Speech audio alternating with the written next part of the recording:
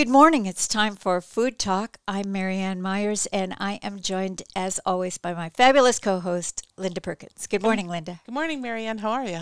I'm well. It's a beautiful day. Yep, too beautiful for an apron.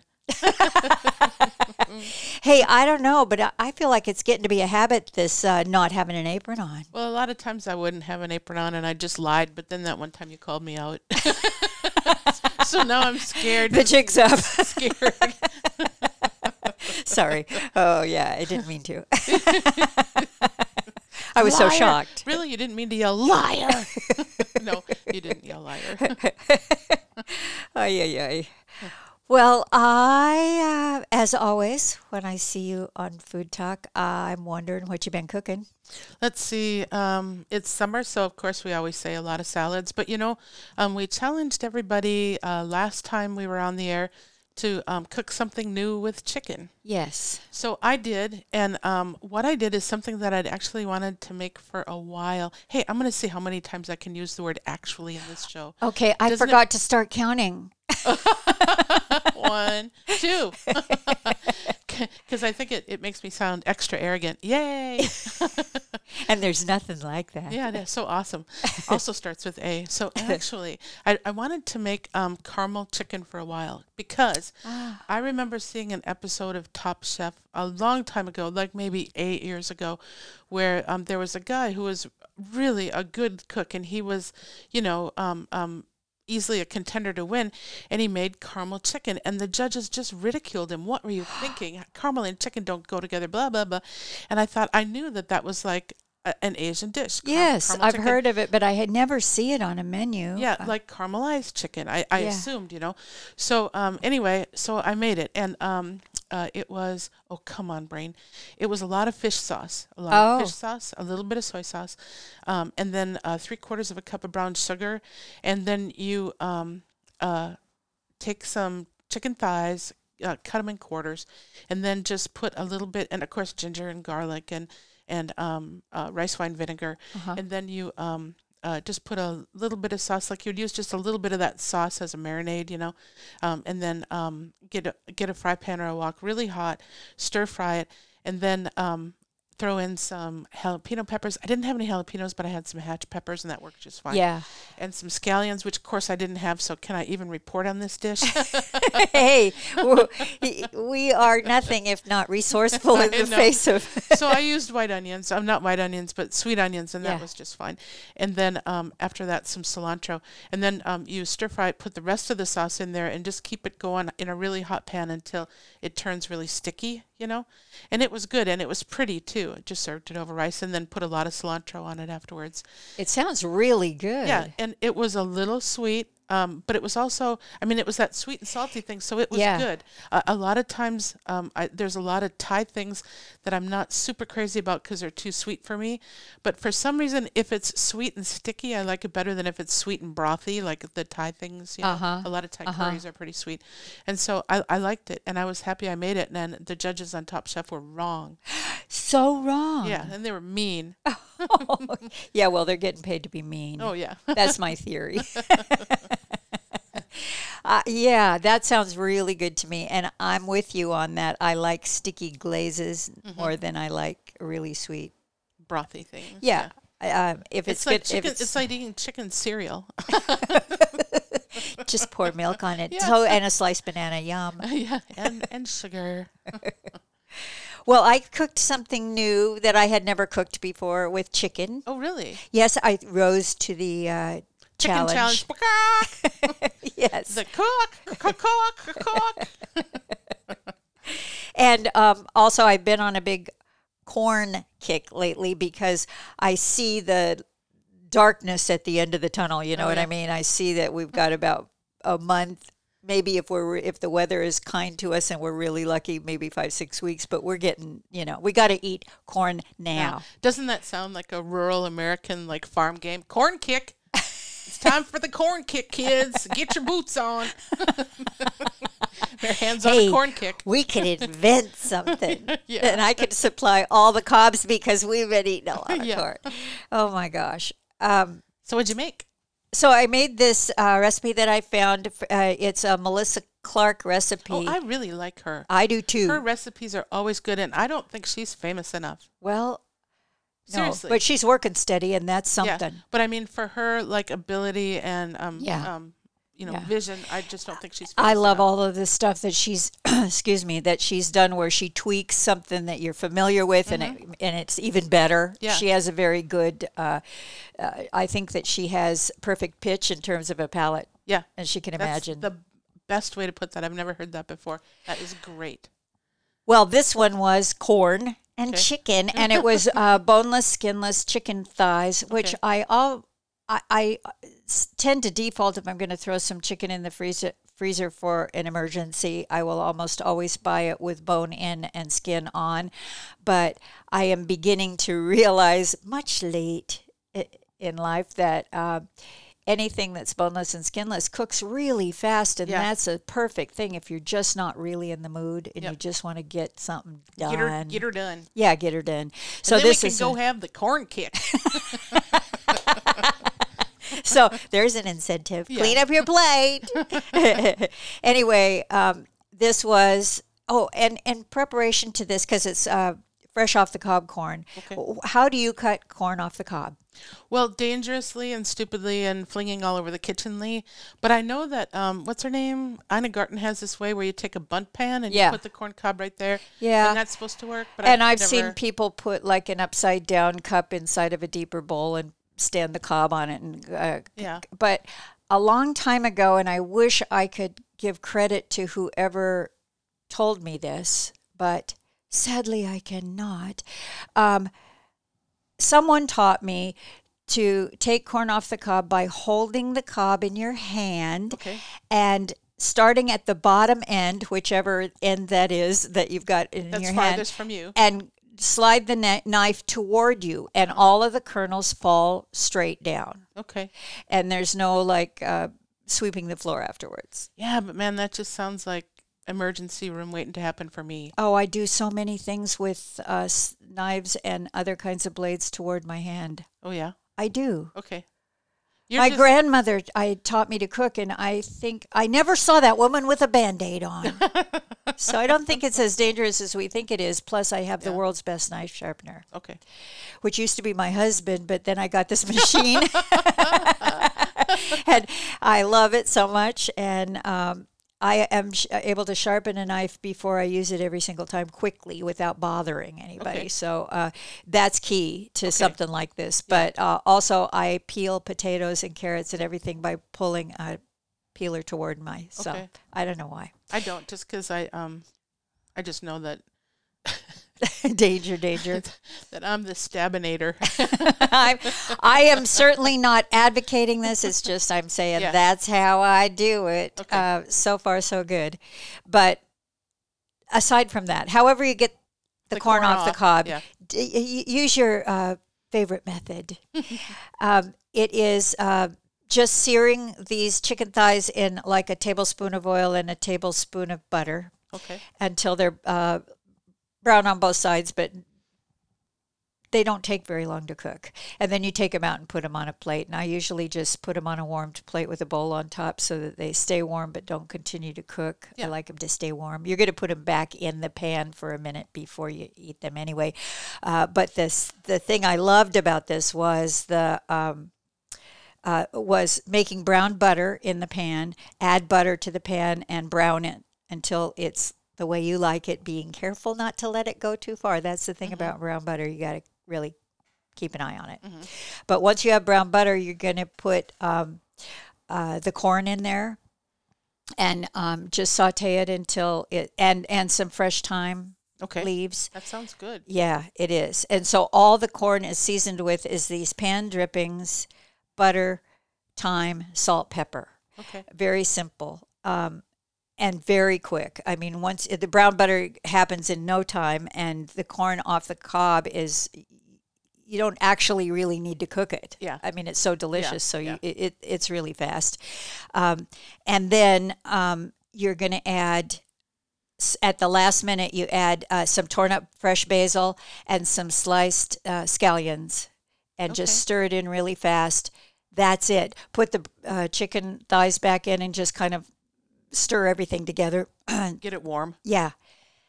And serve it with lime wedges, and you squeeze a little fresh lime over the top, and it was so good. It sounds really good. And my benighted husband, who is not really crazy about chicken, and I don't think it's the chicken's fault. I think that I don't do inspirational things with chicken very often. Yeah. But I was shocked recently. We've only been together for 40-something years. I was shocked recently to find out that he doesn't like roast chicken. Which, you know, in the winter, a roast chicken is my go-to because it guarantees so many more meals down the line. Well, and you make a lot of roast chicken. I do. Not anymore. Oh my gosh. Yeah, I know. I remember I made 2 roast chickens once and, had them. They were for something that I was going to make out of them later. So they were sitting on the stove and I went and did something. And I came back and Dale had picked every piece of skin off of both of them and eaten it. And I had these 2 bald chickens. Oh, they do look so sad. And I don't blame him. The skin is the best part. But he wasn't even sorry. Oh, well, I bet he was happy. Yeah. I love that. Oh. Well, I have a couple more things that I want to try that I've discovered recently. And one of them is because I'm, on a corn kick. Yeah. Yeah. One of the things I really love, and we used to have at the River People Farmers Market when it was actually downtown under tents and everything before we were not allowed to be in each other's presence.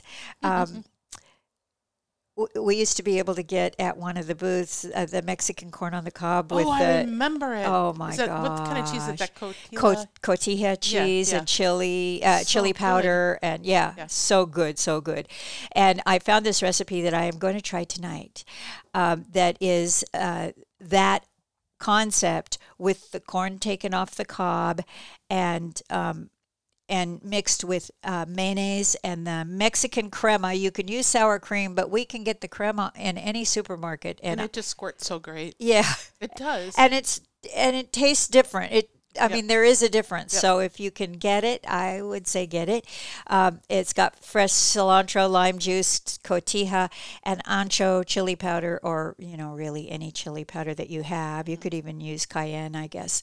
But it's just all of that stuff sauteed in a pan together. And I like the idea of that because the traditional corn on a cob with all that stuff on it is a fabulously delicious, messy thing to eat. And I don't see us having it at the dinner table. Yeah. I see us having it outdoors near a hose so we can be hosed off. Yeah. So having it like this where you just serve it as a side dish, I think is a really great idea. I've really been into that Mexican spice Tajín. Oh, yeah. And so I think just butter on corn and salt and pepper and Tajín, I think is so good. And it reminds me of that street corn that they had at the River People's Farmers Market. Well, and that's really lime and chili. Yeah. So it's all together. It's just a great flavor. And it's not as painful. To me, cayenne on corn would it would hurt me, if I put a bunch of cayenne on there. Yeah. And so it's spicy, but it doesn't hurt me. And I appreciate that. Yeah. Yes, that's right. We don't want to be punished for enjoying some food later, especially. So. But yeah, I really like that. Hey, I have a question for you. I have an answer, actually. I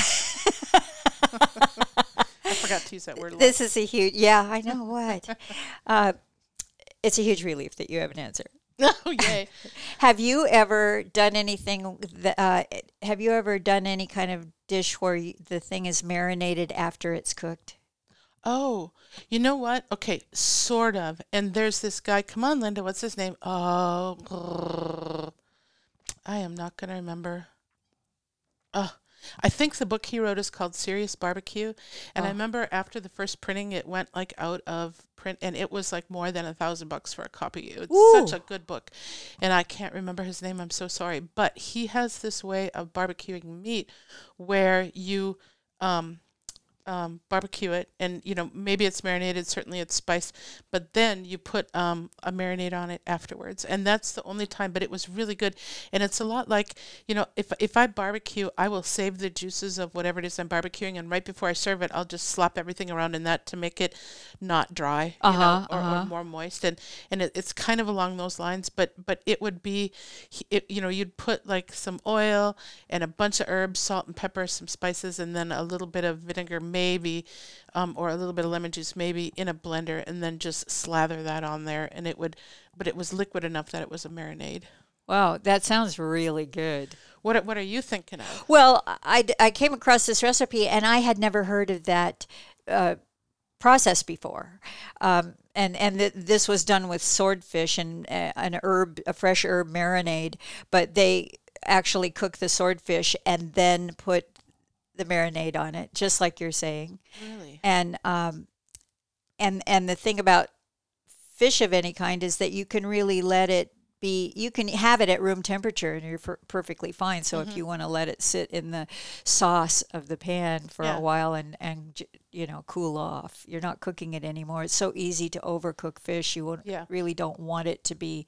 You want it to be in a warm thing, but not in a cooking thing after it's ready to.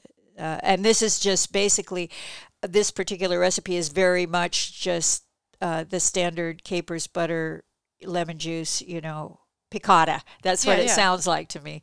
But the way they do it is to remove, after you get it cooked the way you want, they take it out of the pan, sizzle the capers, and then take the pan off the heat and add all of the liquid stuff and just let it warm up from the residual heat of the pan. Put the fish back in it and let it sit for a while. And they're letting it sit for like 15 minutes. Oh, okay. Wow. I really like lemon caper sauce, and I made some once that was really, really good, and then I was never able to recreate it. Oh. And I don't have a silky, beautiful lemon caper sauce like I would like to, and I've tried. But there's some skill that I'm missing in sauce making that I at home I just can't recreate it. I mean, I can make one that's fine, but not one that's delicious. Oh, okay. Don't you have some capers left in the bottom of your fridge from when from the caper? The gallon jar of capers tipping over, whatever it was. That was so sad. No, I have like half of them that I scoop back in the jar, and they're a little dry, but they'll do. Maybe that's the one stumbling block to a silky caper sauce. They need to be dry and desiccated and refrigerator flavored. I do really like crisped capers, having them be dry would be a bonus for making those. So, Yeah, I really like them. I put them in salad dressings. I put them always in the dressing that I use for crab louis. But, I really like capers. I think they're delicious. I think that the chicken recipe that I was talking about earlier had called for capers, and I didn't have any, so I just didn't use any. Because I had them all. You had them all. You're so selfish.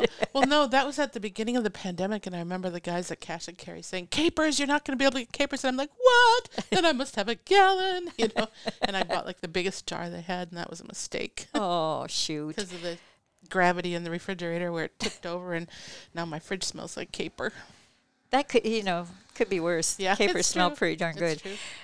I want to take a quick sec to let everybody know that Food Talk is a co-production of KMUN and North Coast Food Web.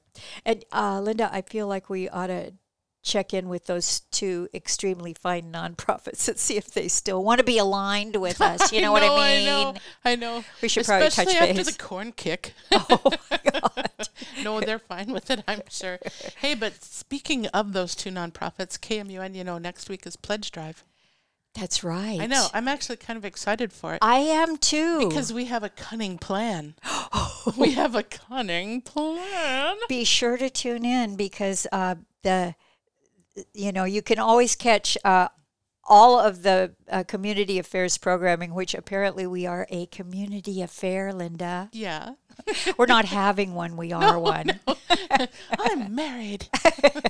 But they're all available as podcasts on the website kmun.org, which is really cool because often I'm not able to listen live, but I can go back in and catch up on stuff. I love that.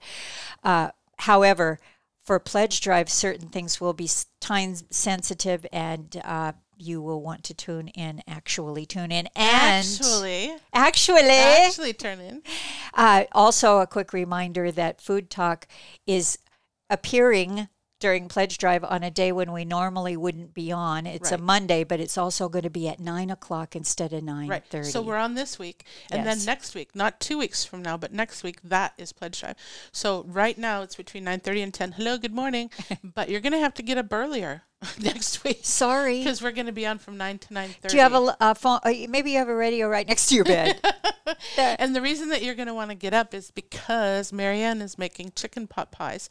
Maybe chicken pot pies, maybe vegetarian pot pies if you want them, but we're going to give 3 of them away. So if you donate on the show, any amount on the show through the whole entire show, afterwards we're going to pick 3 names out of a virtual hat. Yes. And then I'll remember to bring a hat. Yeah, and then you'll get a call telling you that you can come get a pie. And pretty exciting. Very exciting. Actually, I'm delivering a pie to your door. So we'll talk. We'll talk about that. This is just, we're firing a warning shot across your collective bow and reminding you that 9 o'clock next week. Yep. Not the week after, because we'll be on the week after too. Yes. Oh, we'll be so tired. We will. From all the shows. Well, from all the cooking. and all the pies. Yeah, right. Merianne, I'll be tired from the pies. Well, also, we were talking about, what was I talking about? I don't remember, but pretend there's a segue. Okay. I have one. Oh, yeah? Because you inspired me last time we talked about all the salads. Mm-hmm. And it's true. This is perfect salad time.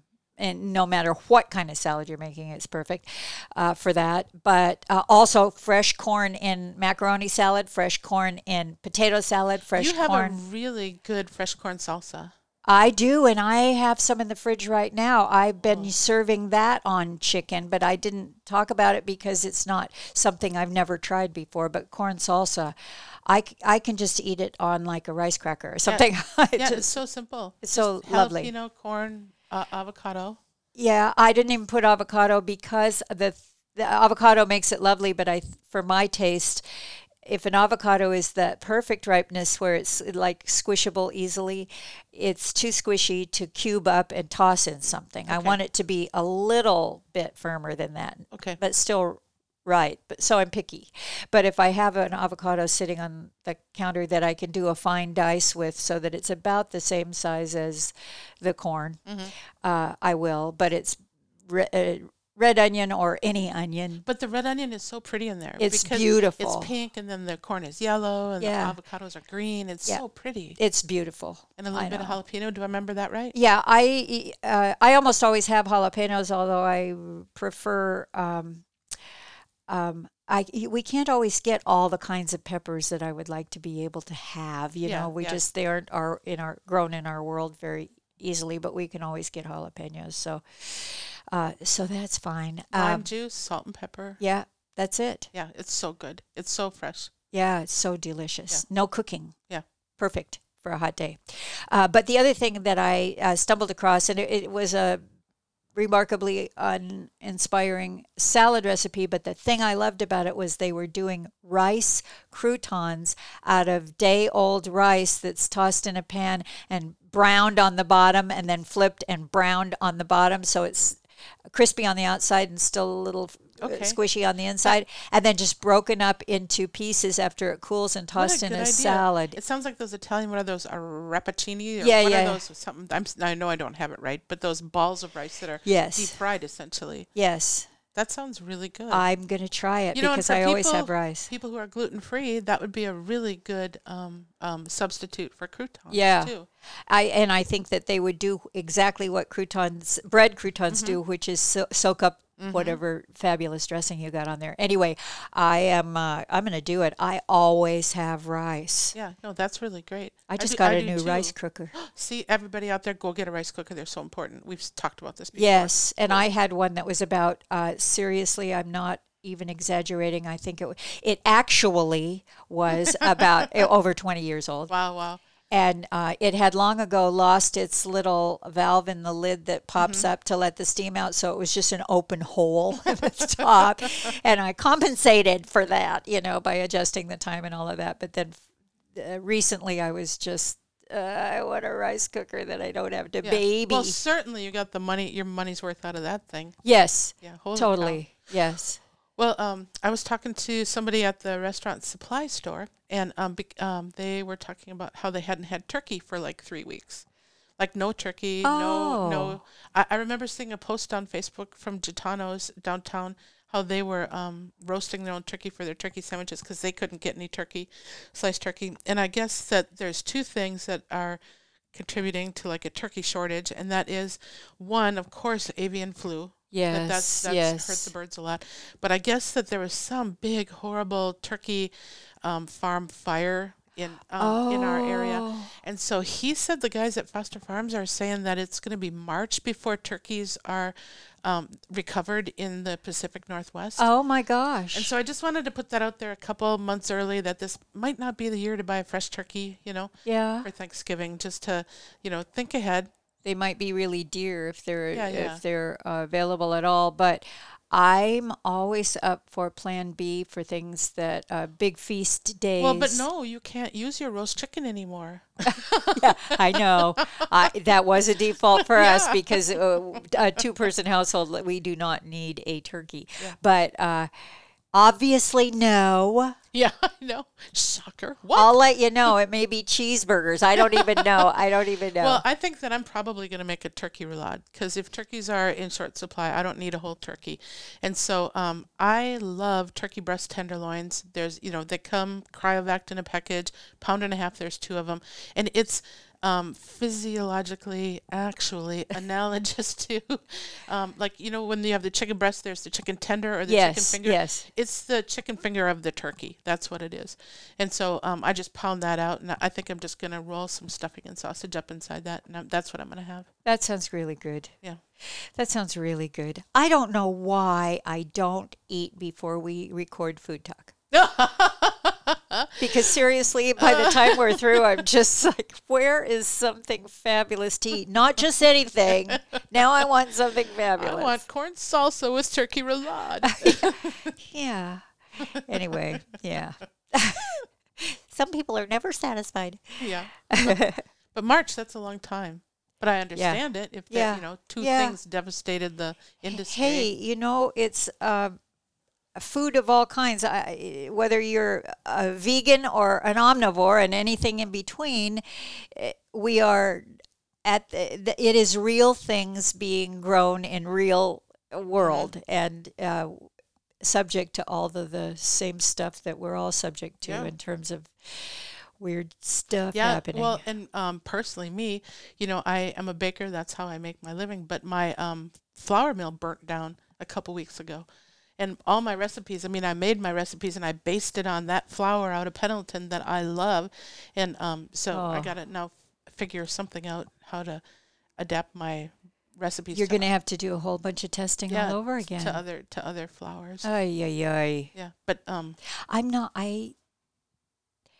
I would have already had the cookbook done had I not had to test all those recipes again. I don't want to test them because it's a lot of work. Yeah, it sure is. What you do is you have your friends test them because you have other eyes. Yeah, because like if you are writing a recipe and you make a mistake, you're not going to see it. You're just going to do what you normally do, but you have your friends test them and see if they can do it. Yeah. That's what you do. It's all the tweaking, It's like, oh, that should have been a half a teaspoon, not a whole teaspoon, blah, blah, blah. I'll try it again. Hey, we have to go. Aw. Where's our theme song, Linda? I'm driving my vegetables. I'm driving my actual green vegetables. I'm driving my vegetables in my actual car. I'm actually driving my vegetables. I'm driving my vegetables. I'm driving my bushel of corn home.